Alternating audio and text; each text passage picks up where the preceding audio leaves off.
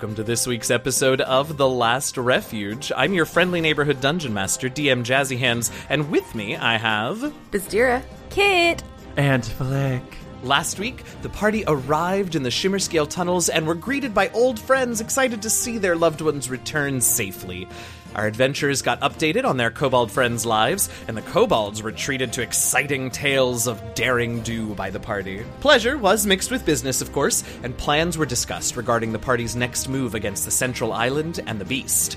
Dranks was, of course, quick to volunteer his militia, now just over 50 strong. And Varn suggested the party focus on intel gathering so more concrete plans could be made. Next up, in pursuit of said intel, the party plans to travel to the Arcanium and converse with the Guardians. What information will the Guardians have for our friends?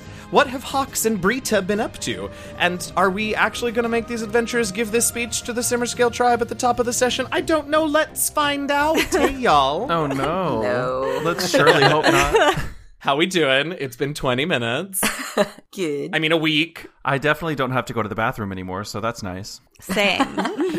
Incredible progress has been made, listeners. You know? Oh, last week's episode was fun because we just did it, but I'm excited to be back recording and playing with you all. Me too. Me too. It felt nice. It does feel like this. Now, look, there will be things. It's not going to be pure smooth sailing for the whole season, but this season is going to be a lot of memory montage through past seasons, catching up with old characters and sort of seeing what they've been up to and how they can help you all. And I was delighted. What are those episodes called on sitcoms where they do a shit ton of flashbacks and they're always really clip annoying? shows? Yeah, Clip episodes? Those always piss me off. Oh, well, that's good to hear at the start of an entire season of them. welcome.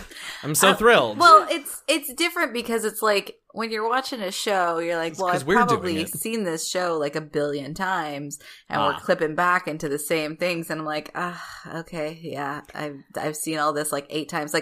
Rewatching Friends, and you get a clip episode, you're like, I've seen this show 1 billion times. I don't need to watch extra episodes. Are you insinuating that you think our listeners repeat these episodes over and I over mean, again? I do, so...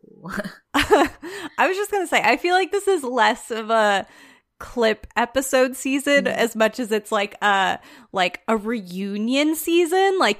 We have the current Sex and the City reunion. So this feels like our... Does that make Bria Mr. Big? Oh, no. She's not dead. That's true, she's not She dead. didn't die. She didn't have an unfortunate accident on a Peloton. She's like the Samantha. She's just gone. She's just doing gone. her own thing. Oh, there you go. That's a better analogy, I guess. I have not seen the Sex and the City reboot. Oh, I haven't either. I have not heard good things about it. No, I'm glad Me that neither. we're all talking about it conversantly like we have. And now we're all sort of revealing that none of us have watched it. I only knew about the Peloton thing because Peloton had to release a statement about they it. sued them. They're like, our bikes aren't dangerous. It's fine. See, I didn't know that. I just had heard that they killed off Mr. Big. That's all I'd heard. On a Peloton Via bike. Peloton. I mean, if there's ever a way for a rich person to die that's not blowing himself in a rocket, I think it's accurate, Oh, God. Oh, good. I listened to another podcast called Las Culturistas with Bowen Yang and Matt Rogers, and they cannot help but continue talking about the Sex and what's it called again? It's Sex and the City. Oh, and then something. It's and then Then there were none. and then there They were named it after that old Agatha Christie murder. dot, dot, dot. And That's just what like I almost that, said, but I was like, that's not right. and just like that, dot dot dot. That's what And just like that. That's and it. just That's like that. it. So they can't help but keep talking about it because, and Matt Rogers says that it's a bunch of third graders in the writer's room that are just and the prompt has been given write a revival series of this series that you've never seen before, and they just Wild. go off on Interesting. it. Yeah, so funny. I love it. And no, I've never all seen right, it. so that's our anti-media rec for the week. Yeah, don't watch apparently that don't show. go watch that. I don't know. I'm the one who's like, let's banter, but we've done okay on time, and I want to know what happens next. Me too. I would just like to share briefly, and then we can dive into it. Apparently, in this week's one of this week's New York Times crossword puzzle, there was a clue that was a D&D character class, and one of my best friends from high school just texted me a screenshot and was like, "Help!" And so the answer was cleric, because yes, Sam and I do that puzzle every morning. They were very impressed that I got it. It was not hard, to be clear. It wasn't hard because it was 6 letters, and I'm pretty sure cleric is one of the few C-L-E-R-I-C. Yeah, one of the few 6-letter ones, and then as soon as you get a letter, there are only 13 choices anyway. Yes. That's funny. I definitely have a screenshot of that part of the puzzle sitting on my phone with every intention of putting it in our Slack, and then I never did. Yeah. Also, if you're curious when we're recording this episode, you can go back and check old New York Times crosswords for that clue to figure it out. No, don't encourage them to do that. We like to keep the air of mystery. Don't you think? You like to keep the air of mystery. None of the rest of us give a shit. Ooh, when are we recording this one? All right. Anything else? That was a good one. Thank you for that. I'm glad we took the time for that. You're Anything welcome. else? Truly. No, I think let's go. Right. Yes. Well, it doesn't matter what I do. We banter for 7 minutes and then we play D&D. So here we are. Woo! So when we left you all last week, you were about to give the big speech to the tribe, the "Hey, we're home" speech to the tribe. Now, we can do that if you all want, or we can just sort of say, you gave them the speech, and that's fine. I will definitely, you all talked about giving 2 speeches to the tribe, the second one being after you all got some more information and had some actual asks for them. I would love to hear at least bits and pieces of that when the time comes, but I don't really care about this one, because this one seems to be mostly a, hey, we're home, and shit's gone down. That's actually all we say. You gather the entire tribe into like these cramped, uncomfortable tunnels and chambers, and they're all waiting with bated breath, and Flick stands up and goes... Well, and has like an entire deck of cards in his hand, and then says, we're home, shit's gone down. And there is an eruption of applause. No, all right. So yeah, so you give whatever that speech is, and you know what? Let's have all of you. Is anyone not speaking? Are we like forcing one of you to give this speech? Are you all participating? What's the plan here? Oh, I think it's just Flick. Just me. That's generally my assumption. As literally, I started gesturing, like being like, no, all three of us. And see, I thought you were gesturing just to yourself. Like instead of doing a circle, you're just kind of kept pointing to yourself. I do point at myself often. No, I think it should be all 3. All right, Bizir, you don't have to. You can make Flick and Kit do it on their own if you want. I mean, but anyone who is speaking, please roll me a charisma persuasion check. That's the roll. I don't know if I want to speak. Sure. Well. Well, let's start with Flick, I suppose. Flick, how'd you do? That's one of my expertise skills, so that's a 24. Excellent. Biz, Dira? She's feeling very eloquent. She got an 18. Okay, Kit? 16. Hey! Okay, so the reason I asked for that was because what you're able to do... Because I have to say, without a clear plan of attack, this news could be very upsetting. I thought about that on the break. I was like, oh gosh, if I have to make a speech, what am I going to say? Yeah, that isn't just like, hey, we're back. Yeah. By the way, the world is going to end, like, any minute. Literally, one of the first thing I thought of was, like, you know, like, by the way, like, what, we're here, like, it's so good to see everybody. Also, like, this news isn't meant to alarm you, but it might. Yeah, it is that preface that sort of allows this speech to not be really upsetting, and in fact, with those excellent rolls, to be well, exciting's not the right word, but like hopeful, right? Like there is this problem, we sort of always knew in some way that it existed. We know a lot more now, and it's bad, but we have done a lot of work to get things ready to deal with it. And I think that's sort of what they're left with, is that you are here. First of all, the fact that this is where you came back to first, the fact that you are taking the time to speak to all of them in this way, make them sort of feel like, you know, this is your home and you care about them, and like that goes a long way with this group who have dealt with a lot of pretty significant upheaval, beast aside, in the last, I mean, certainly the last 2 months, but in the last, 2 years since you all arrived. So yeah, so it goes well, and you have the tribe sort of excited and awaiting your next proclamation, and somewhat more willing to be of service, which I will now make note of, so for when you come back to ask for favors. Hooray! Okay, so once that's done, everyone, there's great raucous applause. There are some of the kobolds sort of in the front who, as you all are sort of finishing off and stepping off of Varn's little dais and all that, who, like, clap you on the back, shake your hand. There are a few that, like, you know, a mother and son who, like, is all decked out and is clearly one of Dranx's, like, militia people, come up and, like, you know, tearfully thank you for, like, helping the tribe reach this point where her son can make something of himself that he really is excited about in a way that, you know, this whole, like, it's, you have changed lives is the point, and they want you to know that. Kit, is anybody, like, dressed up like us, like little kids dressed up like the outsiders that became leaders? I don't know if we've been there that long. That's amazing. I think there is a brisk trade in, and we can discuss the quality, but I think there's a brisk trade in masks of y'all, like of your faces. I love it. I can just imagine. I don't think it's like, full cosplay, but I think it's like, you know, wooden mask representations of your faces. I love that it. Are, you know, horrifying? Some of them are okay. Oh, well, some of them are okay, but yeah, largely horrifying.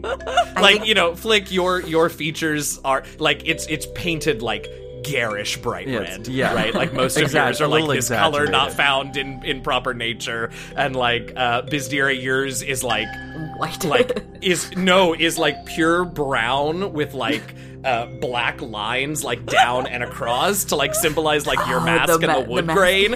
Yeah. Kit, yours like has like wolf's fur in weird places on it. The like representations of your face actually look like they sort of like got, well, it's all like it's wolf fur that's been dyed red. Oh my god, this sounds awful. No, it's so cute. It's like a little elementary school arts and crafts. The Bria ones are the most varied because, God bless her, Bria doesn't have a particularly notable physical characteristic about her face or her head. So they're all just sort of like these like mostly like white, you know, 2 eyes, a nose, and a mouth hole. Like, not you reading Bria while she's not here. Don't do that. I love you, Taryn. She's gonna be so mad again. Gonna be so mad at you when it she is my goal to to make one of you say that every episode. Yeah.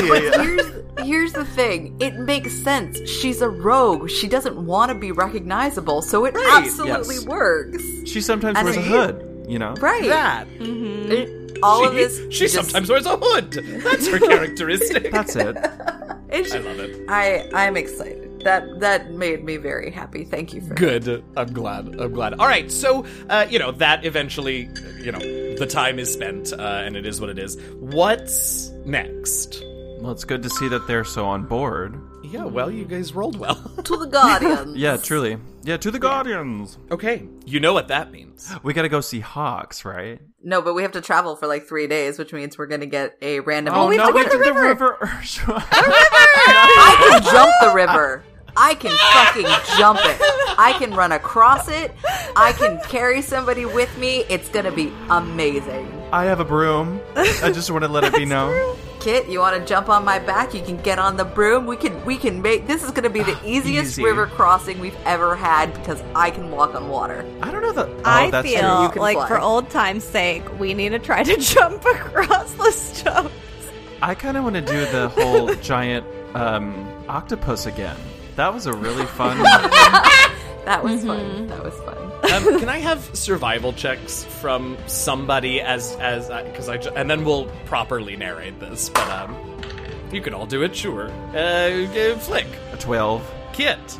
27. Oh, hell yes. Bizdira. 22. Okay, you all head off. It will take a few days of travel to get there, as it always does, unless you all want to, unless, Kit, you want to, transport via plants to get to the Arcanium immediately, which is the thing that just occurred to me. I know you can only do it once a day, but you can do it once a day. Maybe on the way back. I feel like we're going to have a nostalgia moment. Yeah.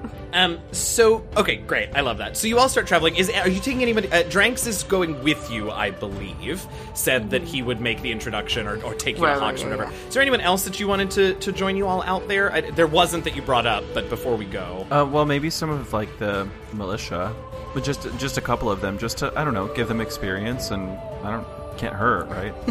Yeah, I mean, there's certainly, Dranks always has a couple of, essentially a 2 pair of guards that travel with him back and forth anyway. Sure. A chunk of the militia stayed at the Arcanium anyway, and stay there. Dranks, you all timed it well, and Dranks happened to be back for a check-in, but a lot of the militia spends most of their time training with the Guardians anyway. So yeah, we'll say there's 3 Dranks and 2 other kobolds with you, bodyguard kobolds with you all, traveling.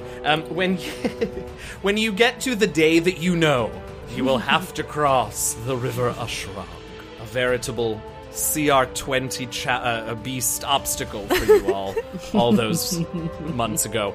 You all go right, and Dranks begins to go left, and Bizdira and Kit, you notice a full-on path heading to the left where Dranks wants you all to go that looks like footprints, cartwheels. There's a whole thing going in that direction, but it is not the direction that you all usually go to cross the River Ushrog. The whole time? Yeah, I was going to say, how long has this been here? And Drank says, after you all left and we started interfacing with the Guardians, we needed a good way to get back and forth, So it's new. Oh, yeah, no, it's new. We all had a good laugh remembering your stories about you trying to cross the river, and we thought we would, we had a bit more time than you ever did, so I hope this isn't offensive to you, but we built a bridge. I don't know what stories you're talking about.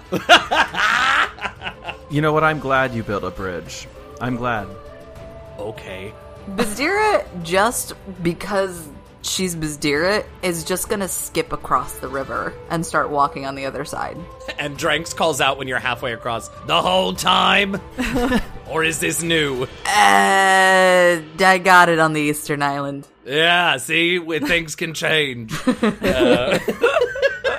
So there's a bridge. You all can use the bridge to get across. Or, if you want to jump the stones for old time's sake. Nah, there's I the got bridge. a broom. You can see them, right? Like a couple dozen yards downstream from where the bridge is. Wait, is this when Flick debuts the uses of his broom? Well, maybe for old time's sake, he would have put his feet on the ground and walked for a day.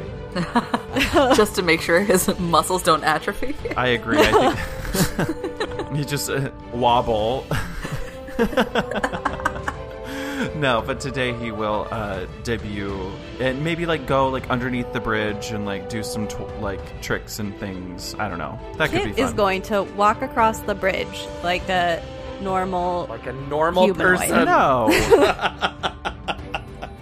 Yeah, so are the kobolds. And I think Dranks turns to you and, pointing at Bizdira and the broom, sort of is dead useful, those.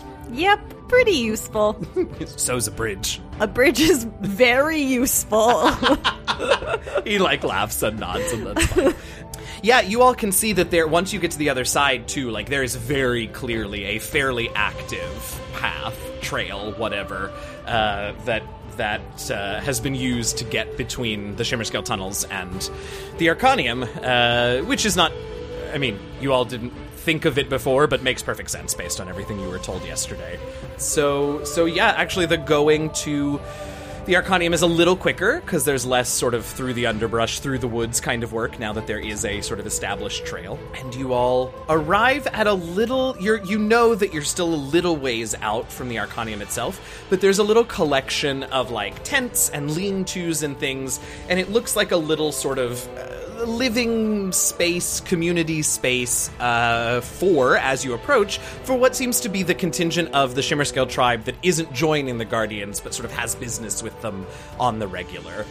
So some of the militia sort of lives here, and then there are, other sort of kobolds that do various tasks, provide various services and supplies and things like that. And Dranks takes you to one tent in particular, and opens up the flap and gestures for you to go inside. And the only person in the tent is Hawks. Hawks is there and looks positively delighted and completely shocked to see you, because she definitely never had a chance to be told that you were coming. And so there is much more of the hugs and the reunions and the welcomes and all of that. And then, all of that ends with a sort of, and what in the hell are you doing here? Well, you see. Funny you should ask.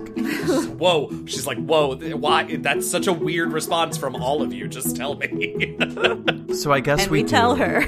Does she, I mean, what does she get? Does she get basically like the full rundown like the rest of the council did yesterday to start? She gets even more than they did. Like, I will sit there and tell her my life story. Yeah, fair enough. She will sit there and listen to it. She has the answers to everything, I'm convinced. I love Hawk so much. She doesn't seem to, but she definitely is. She can tell you that she's been out here working specifically with Brita, but with the Guardians in general. And she's like, you all really should go talk to Brita at some point and get her sort of version of all of this. But like, you know, the whole purpose of the Guardians was to keep the Arcanium from ever being opened. And so now threw a wrench in that one. They're sort of rethinking things.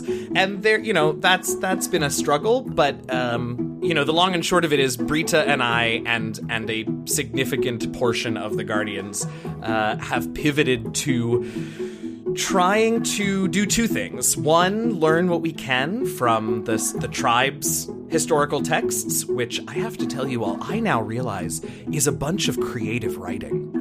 A lot of what we believed is just bullshit.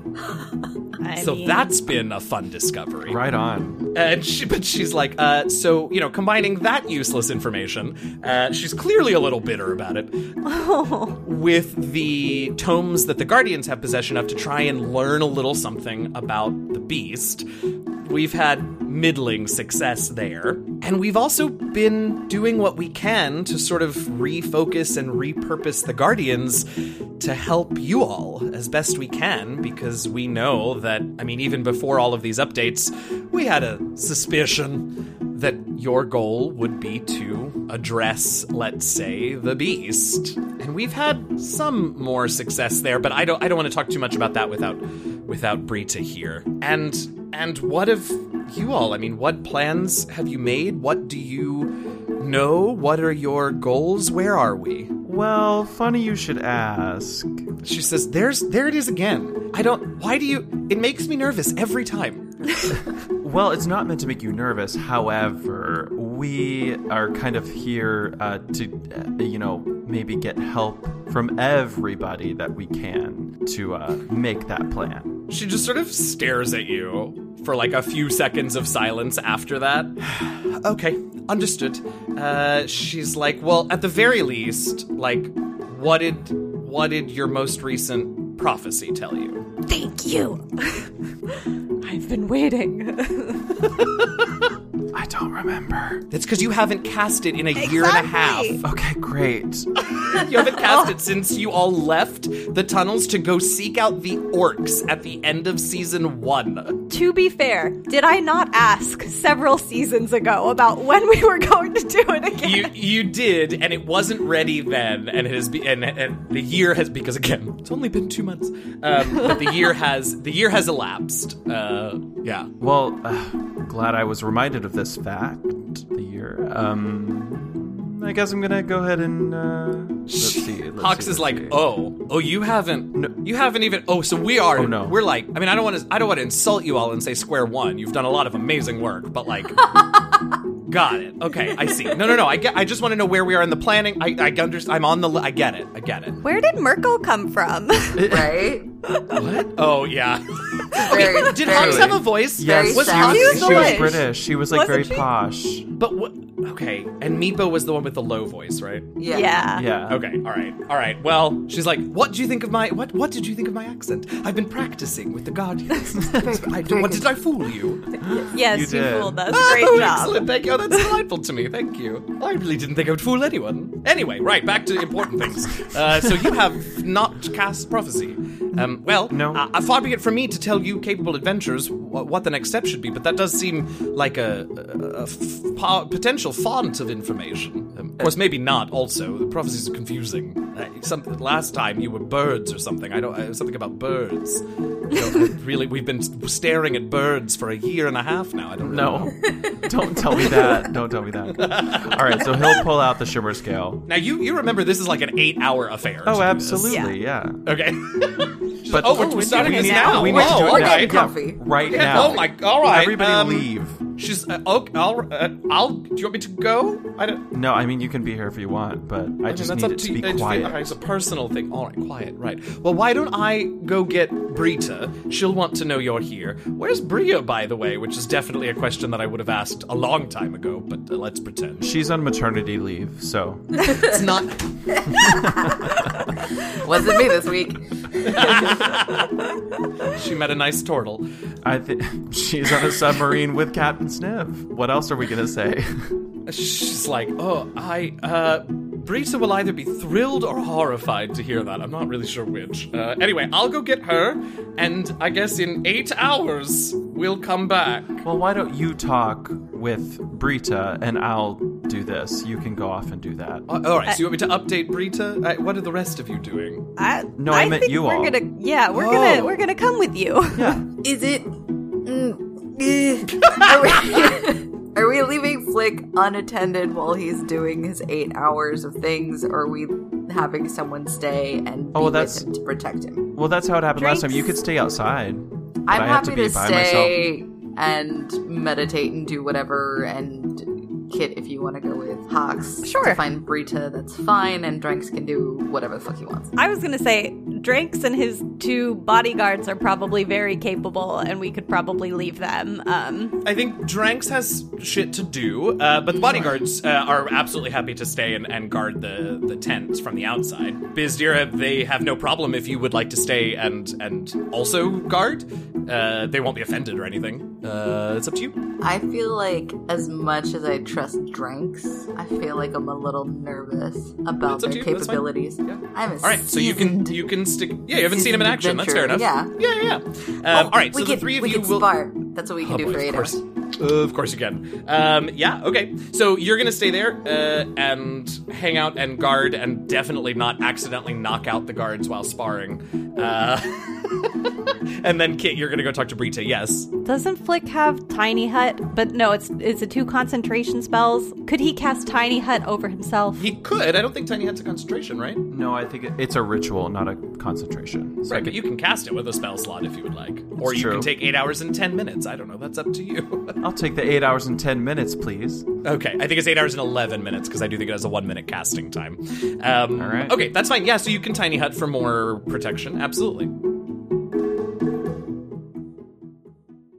Hey everybody, your friendly neighborhood dungeon master, DM Jazzy Hands here, with a few mid-show announcements. First of all, if you're enjoying the episode so far, it would be skookum if you could pop on over to Apple Podcasts, Stitcher, Spotify, or wherever else you get our podcast from and leave us a rating and a review. We do love to read them. We got to read one last week, and now we're just waiting on more so we can keep reading your very kind words and gushing about them. So go leave us a review. We, of course, want to remind you about our Patreon page. Go to patreon.com/DNDLastRefuge to get access to all kinds of cool patron perks, like early access to certain episodes, character sheets for the PCs, and much more. And if all that isn't enough, well, do remember that by supporting our Patreon, you're also supporting multiple other content creators from across the Patreon sphere via our Patreon It Forward program.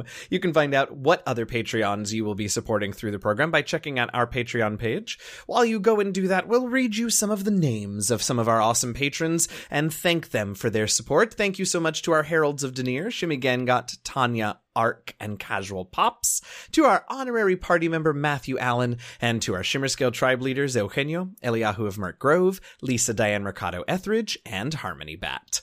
If you would like to get shoutouts on the show just like that and much, much more, you should hop on over to patreon.com/DNDLastRefuge and become a patron today. We are very grateful to be partnered with Idle Champions of the Forgotten Realms. Idle Champions is a really simple and fun idle game with tons of familiar characters from D&D podcasts and live streams. You could play with multiple members of the Rivals of Waterdeep, the Acquisitions Incorporated C-Team, the Companions of the Hall, and many, many more. And the best part? It's available for just about every platform, PC, console, mobile. I even hear that some of the smart fridges these days can run this game. No, not really. Anyway, you can find out more about where you can play the game, however, and some other stuff by checking them out on Twitter @IdleChampions. And once you've started playing, be sure to check out our episode notes every week for a new code that'll get you free loot in-game. We want to thank BattleBards, Scott Buckley, and Kevin MacLeod for the music you hear on our show. You can find their collections at battlebards.com, scottbuckley.com.au, and in comptech.filmmusic.io, respectively. As always, you can, of course, also check the episode notes if you want specific track names, artist names, and links to those tracks. If you ever get adventures, character options, new monsters, or really anything at all from the DMs Guild or from any of the Drive-Thru family of websites, be sure to use our affiliate links that you can find on our website or in our episode notes when you shop at those sites so that TLR gets a portion of your purchase. It's like Amazon Smile, but make it D&D. We also want to thank D&D Beyond for their support of our podcast and for being generally amazing in every way possible. If you aren't already a D&D Beyond fan and user, go check out their services at dndbeyond.com. You won't regret it. Fancy a little more last refuge in your life? Dream of waking up to a cup of glorp and a relaxing puzzle sesh with Flick? Or maybe you just want to rep your favorite podcast during your morning run with a TLR t-shirt and water bottle. Well, your dreams can be a reality if you go to bit.ly/TLR merch store, all lowercase, right now. Our merch store is fully stocked with all sorts of TLR goodness, and we're always on the lookout for ideas for new products. Visit the store, pick something out, and be sure to take lots of pictures and tag us on social media. All right, I think that's all the announcements we've got for you this week. We are just chugging ahead with Season 9. Thanks so much for listening. Do stay safe, stay healthy, fight racism where, when, and however you can. And happy gaming, y'all. Well, Kit, I guess it's you and me for a minute. Yes, let's go. All right, so Hawks will take you over to the Guardians sort of encampment, which you've been at before. You all spent a good chunk of time there after you declined to consecrate the node, and Flick had to retrain everything he'd ever known. So, you go up, and Hawks sort of, puts you in a building where you can be comfortable while she goes to get Brita, and Brita eventually arrives and is delighted to see you, gets filled in, and what? I want to hear her update. Yeah. My impression from what Hawks was saying is that Brita would have some thoughts for us based on what we have learned. Yeah, so Brita sort of looks to Hawks and is like, I feel like Kit's probably the one to present this to first anyway. They're like, yeah, well, Bizdir would want to go right now, and God. I mutter under my voice. Yeah. So they nod, and Brita tells you about some of what she and Hawks have been up to. Now, you knew that Hawks was doing some sort of research with Brita regarding the Arcanium. What detail was not given to you was that research was sort of first-hand interview research with Rithmala and Uza, and sometimes even Guard. Oh no, I thought you were going to say Robert. Robert has been involved because, they sort of are the arbiter of the Arcanium. But yeah, they've been attempting to have conversations with the 3 transformed Arcanists that are trapped in the Arcanium. Okay. Yeah, they sort of pause there and wait for your initial response. My initial response is my eyes get really, really big. Yeah. And I look at them. Uh-huh. And I make sure that no one has any missing limbs. Yeah, no, they're good. A few singe marks, clearly from their probably first attempt to parlay with Guard. But yeah. Okay. Honestly, I respect the move, and everyone seems to be in good health. So what have you learned from them? Not much, to be honest. They all, for their own reasons, are both difficult to speak with and rather reticent to share information. But we have managed to establish a few things. Rithmala is obviously the easiest to converse with, but also in some ways the most dangerous. Obviously, we can't actually approach her for fear of her taking control of our minds, as she is wont to do. The reason that we have approached these 3 transformed Arcanists in the first place is that, they were here. They are some of the only creatures on this world that are still here from the last time the beast appeared. Now, admittedly, they didn't get much of a view since the beast's return coincided with the destruction of their Arcania and their transformation.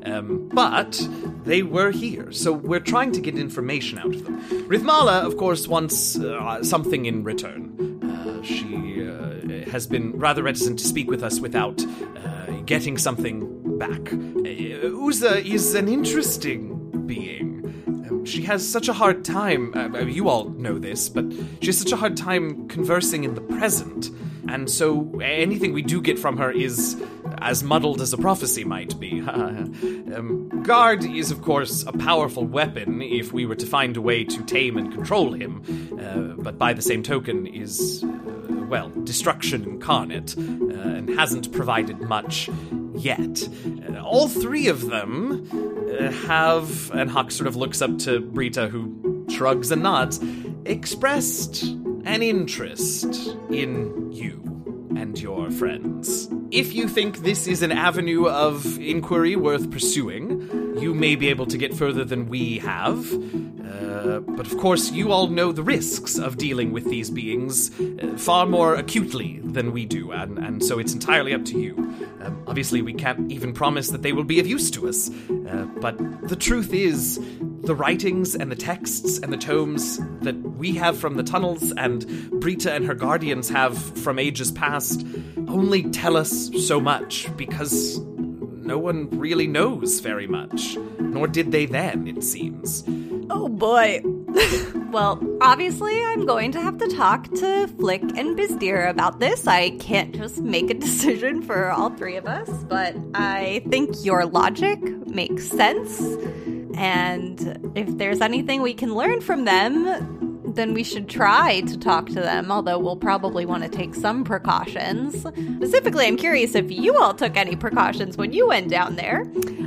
To that question, they tell you they didn't enter any of either side, Rithmala or Guard's side. They spoke through intermediaries at first, which was real weird on Rithmala's side, because they were only vaguely aware of, the spell-infused zombies or whatever being on the other side of the door, and they just sort of had to take on faith that they were taking these messages back to Rithmala. With Guard, there were Azers or whatever that sort of were the intermediaries. Eventually, they got to actually converse with the beings themselves, but it was always through doors. It was always with, whatever protection spells the various casters of the Guardians could bestow upon them, which were relatively minimal compared to what you all are probably capable of, but so far have been enough to protect them. Okay, that's good to know. I feel overwhelmed that they would do such a thing, but they're all safe, so that's fine.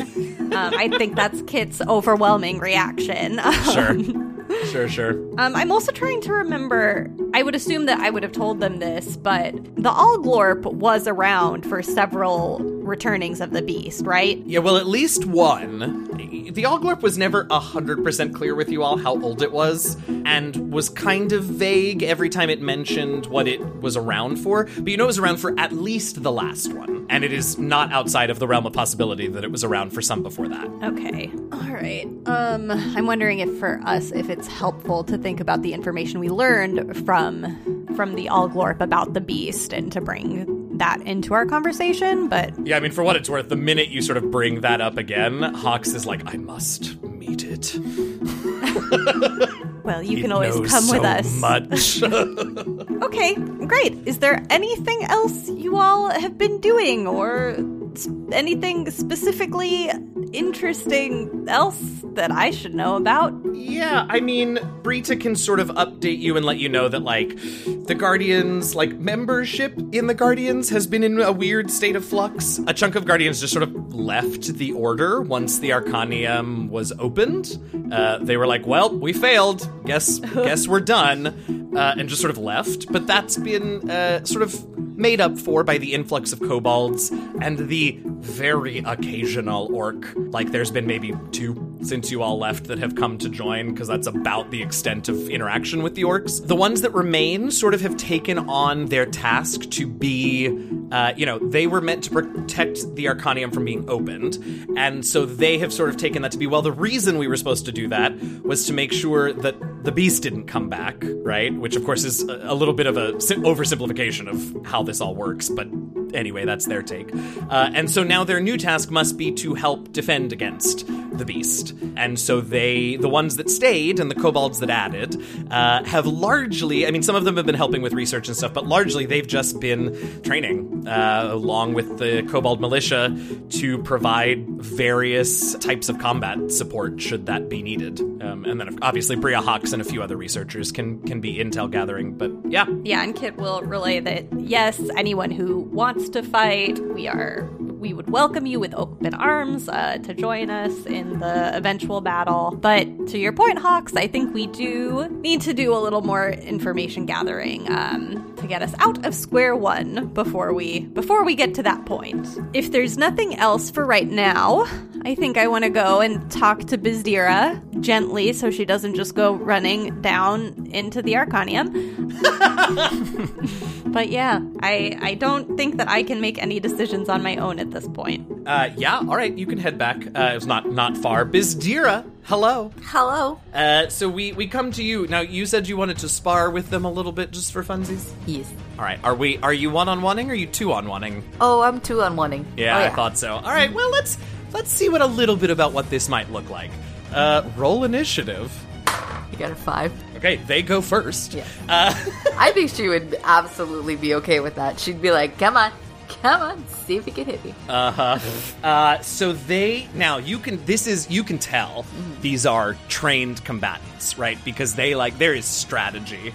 And so they come at you from both sides, right? Like flanking you, which mechanically is not a thing. I'm just for flavor.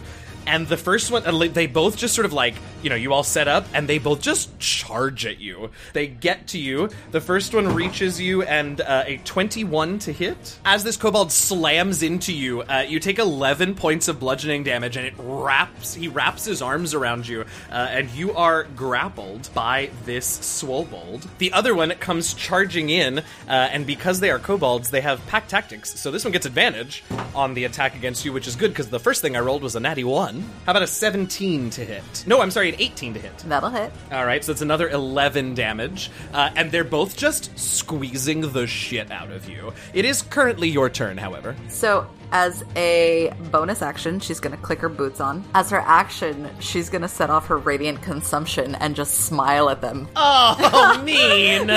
Mean!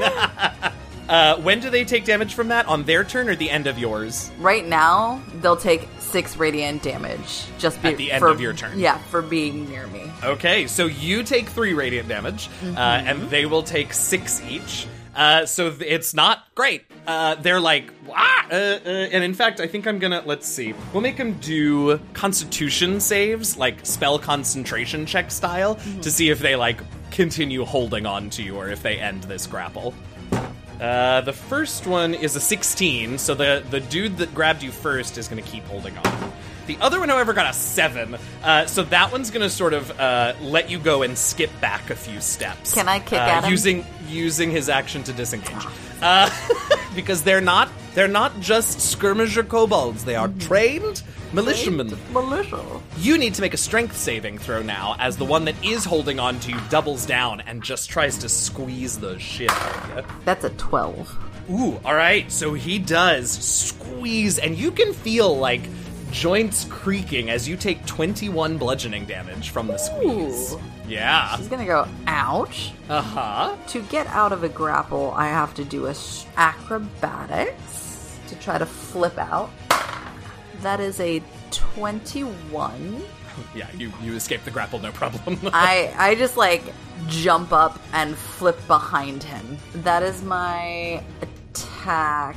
Oh, that is my action, yeah. So... I mean, if I may, you could patient defense so that they've got disadvantage on you next round. Yes, they can spend a key point to take the dodge action as a bonus action on my turn. Which gives disadvantage against all attack rolls against you until the beginning of your next turn. Sure, I'll do that. And they take another 6 points of damage. Yes, they do. Yeah, so you free yourself from the grapple, take a little step, and ready for their attacks.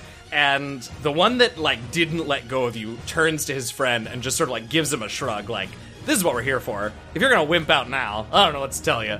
And goes in for another slam at you, Bizdira, this time with disadvantage, making it a 9 to hit. And she's gonna do one of the Looney Tunes waist pulls. Yes, to move it out of excellent. The way. As you do, the other one, screws his courage to the sticking place and charges in on you. And again, Pack Tactics advantage, your patient defense will cancel. So it's a normal roll. This one is a 15 to hit. She dodges in the other way. All right, so they both manage to miss you. They are both going to go ahead and take one of them, I guess, will take a lump if needed, but they're both going to step out of the radiant consumption's range. So I'll attack one of them. Okay. For 18 to hit. Oh yeah, that'll hit. For 6 plus my radiant consumption. Oh, Jesus, which is another 12, Which is 12, so they'll take 18 points of damage on that one. Shit. Okay, all right, yeah, they're like, shit, and now it's your turn. And now it's my turn. She's going to run up to one of them. Uh-huh. Punch him twice in the face. Okay. Using a key point to stunning strike. Oh shit. Okay. Start with just one, because if you succeed on the stun, right? Yeah. You do remember we like these people, right? I'm not trying to kill them. I'm just trying to teach them a lesson. So that's going to be 17 to hit. Yes, that hits. And then 14 con save. That's quite the lesson. I know. Is the lesson don't fight the beast with us? Okay. That's 20 points of damage. Jeez, Pete. And then a 16 to hit. Also hits. So I'll use another key point. Okay. So DC 14 con save. That is a 13. So he is stunned, and he takes 19 points of damage. If he were not stunned, you can tell that he would, be trying very hard to tap out of this fight now. So then she's going to turn to the other one, and... Okay, this is what she did. She's going to turn to the other one and kick him twice, also trying to stun. Okay. That's a 12 to hit.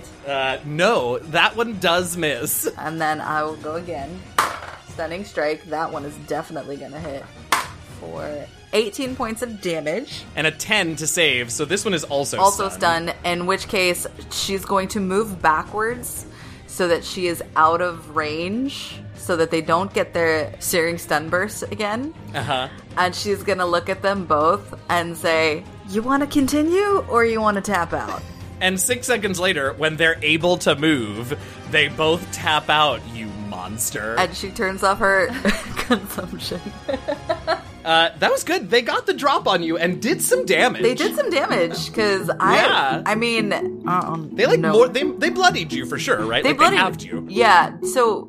I don't know if we've discussed us. We have not, and I keep forgetting about it. We'll get to it probably next week. Hey, listeners, the cast leveled up in between seasons. We'll talk about it later. Woo-hoo! All right. Well, hey, it was a good little scrap, and nobody died. So I'm into it. I'm happy. Good times. And at this point, Kit comes walking up to you with a insert descriptor here look on her face. That changes when she sees us all dabbing bloody noses. Yeah, I feel like it's I walk up with a very contemplative look. I'm really thinking about what I've learned, and then I see how everyone is all beat up, and I'm like, Bizdira, what did you do? And then I'm going to cast a little healing spirit to go help some folks out. We were sparring. It was fun. Both, for what it's worth, both of the bodyguards are like, yeah, that was. One of them is a little cross-eyed when he says it, but yeah.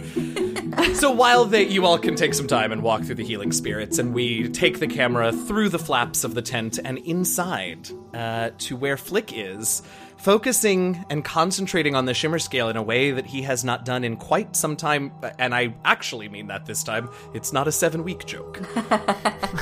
Remind us, or maybe it's a little different every time, because maybe neither of us remembers, what this process looks like.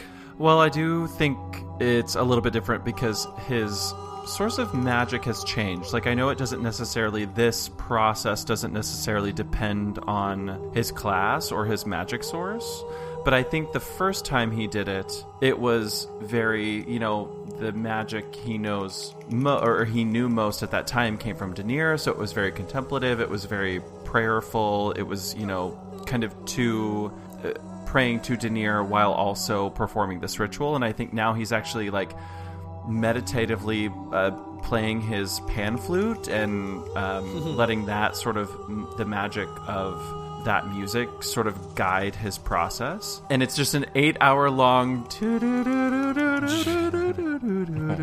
no, just kidding. I think that as you play and as the ritual goes on, the scale itself begins to sort of the harmonics of your flute begin to get the scale to sort of vibrate and ring in harmony with you. And it becomes this sort of complex... it is definitely not pretty music by modern Western real-world standards, right? It is very weird. It is often discordant. It has no real, tonal center necessarily. But there is this undeniable, synergy of sound between your flute and the key itself, the shimmer scale itself, and eventually, after what seems like an eternity of playing doo-doo-doo, your eyes begin to close, and the sounds begin to sort of continue without conscious thought on your end, and you begin to see things and hear things. And I need you to roll a d4. I got a 3, which means that I see 2, right? You see 2, yes, correct. It is the d4 minus 1. I can't decide which ones to give you, so I'm going to roll. Yeah, that sounds nice. Okay, so as the sounds, the music that you are creating begin to sort of become this hum in the background of your consciousness, you feel yourself begin to sort of, not really, but you feel your astral self, whatever, begin to sort of rise up out of your body and up into the sky until you see before you the world and the night sky sort of behind it, the horizon. And it slowly sort of begins to shift and change and morph so that it becomes this sort of almost like a picture window where you see sort of a much more artistic representation rather than a realistic view of the world and the sky. And you watch as the world spins faster and faster, and you can see the stars in the sky and their positions also spin as if time is passing and the constellations are changing. And there are faint suggestions even of a clock face in the sky. Just clearly time is passing. And this happens for a little while, and then one day it stops. And you take a moment and you look at the position of the sky and you take in what you saw with the clock and the rotations of this world. And it's been a while. The first part of this vision indicated the passage of about a year. Your eye is drawn to aspects of the world once you bring your vision down from the heavens, right, from the stars and that sort of thing. And you can see that it appears to be bright and sunny and warm in the world on whatever this day is. And in fact, as you think about it a little bit more, it feels like perhaps the height of summer, very near to, if not the full moon, summer solstice. And then you see, and again, very unrealistically, but you see from sort of the center of the horizon that you're looking at, you see during the day the moon begin to rise, which is not unheard of. Sometimes there is a moon in the daytime sky. That's not so weird. But if you're right about what day it is, in that it is the summer solstice, it is apparently also the full moon. And the full moon is bright and visible in the daytime sky. And you watch as the tides on the world begin to become more and more pronounced. You can see whole coastlines being swallowed and then completely drained of water. And then it's not just the water. you can see what you realize are the 4 island nodes somehow also pulse in time with the tides. The brightest and most obvious indication of this is in the south. There is a bright pulse of light there that ebbs and flows with the tides. The northern and eastern islands, there is... You know it's happening there too, but it's almost imperceptible. And in the west, there is sort of somewhere in between. It's not strong, but it doesn't feel broken like the north and the east do. And after a few moments of this, you watch or you feel more than you see, that whatever these energetic tides are from the nodes, you watch as the sun hits the highest point in the sky and begins to eclipse with the moon. And when the eclipse is at its zenith, there is darkness, and you can feel that it's more than just the sun's light being blocked by the moon. You feel these tides of energy, whatever they are from each of the islands, be sucked into the center of the world. And then you start to see something happening in the center of the world, in the central island. You see fire, and you see storms, and you see wind, and you feel earthquakes, and you watch as forces, masses of people from all the different 4 islands converge upon the center island. And it's clear that this is not a, couple rounds of combat. This is days, maybe weeks of battle, of a campaign pushing to the center of the island, of the central island. And the last thing you see is these, what is left of these forces reach the center of the island, and there is a flash of light, and then the vision ends. Wow. Then the second vision begins. And I hate to tell you, but the first thing you see in the second vision is a little flock of birds. What? No. Not more birds. Oh my god, how many? 4. Oh, god damn. There are lots more that participate in the scene that I'm about to describe, but your vision is inexorably drawn to 4 in particular. You watch as these birds fly around this enormous field full of flowers. And the flowers they grow on thorny vines, and they seem to, they're beautiful flowers, vibrantly colored petaled flowers, the heads of the flowers like heavy bulbs circled by petals. But they do seem, you get a sense that they are in some way invasive. And you watch as these birds swoop down and try to peck at the vines or and that sort of doesn't work. You see birds with bloody beaks sort of retreating from this field. And then you watch as they try to get at whatever is in the center of these flowers, these pods, whatever is there hidden by the petals. But the petals themselves of these flowers rebuff these birds. And you see flashes of fire and sprays of water and gusts of wind and earth tremors that sort of erupt from the flowers every time a bird attempts to get at the centerpiece. And eventually you watch as this enormous flock of birds, with these 4 that you're focusing on, you watch as the flock begins to die from the elements, from starvation, from damage from these petals and vines. And eventually there is nothing left. None of the birds are left.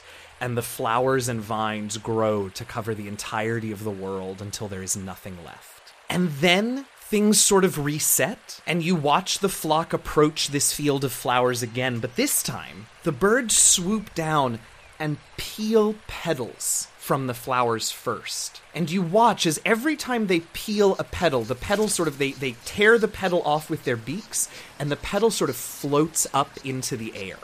And eventually, there are 4 sort of piles of petals floating in the sky. And one of the piles erupts in flame.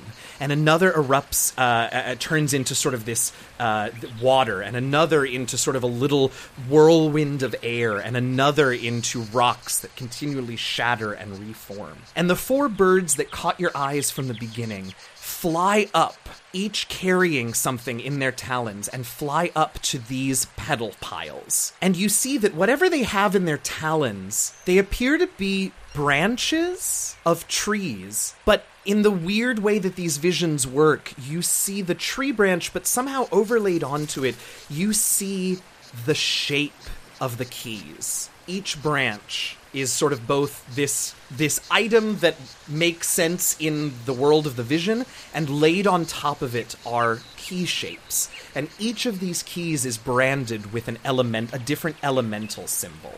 And you watch as each bird takes a key with a matching symbol to each of the piles of, well, now elements, they're not petals anymore. And these elements get absorbed by the keys and held there. And once all 4 of the piles are held in the keys, the flock descends upon now the bare seed cores of these flowers and devour them, until there is nothing left of these flowers and vines but remnants, and the world is able to continue to grow and flourish without the choking vines that were once there. And as you come out of that second vision, and you hear your friends outside the tent wondering when the hell you're going to be done, I think that's where we'll leave it for this week.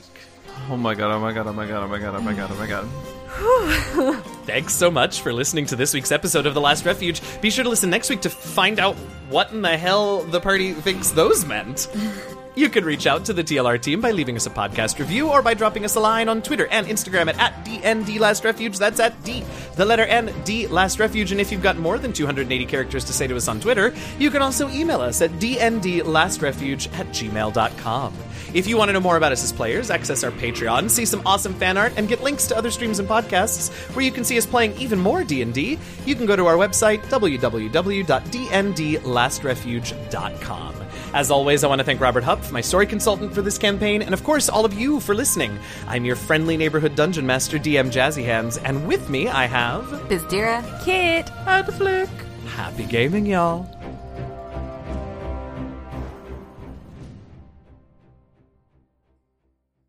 So, when we left you all... Y'all right there?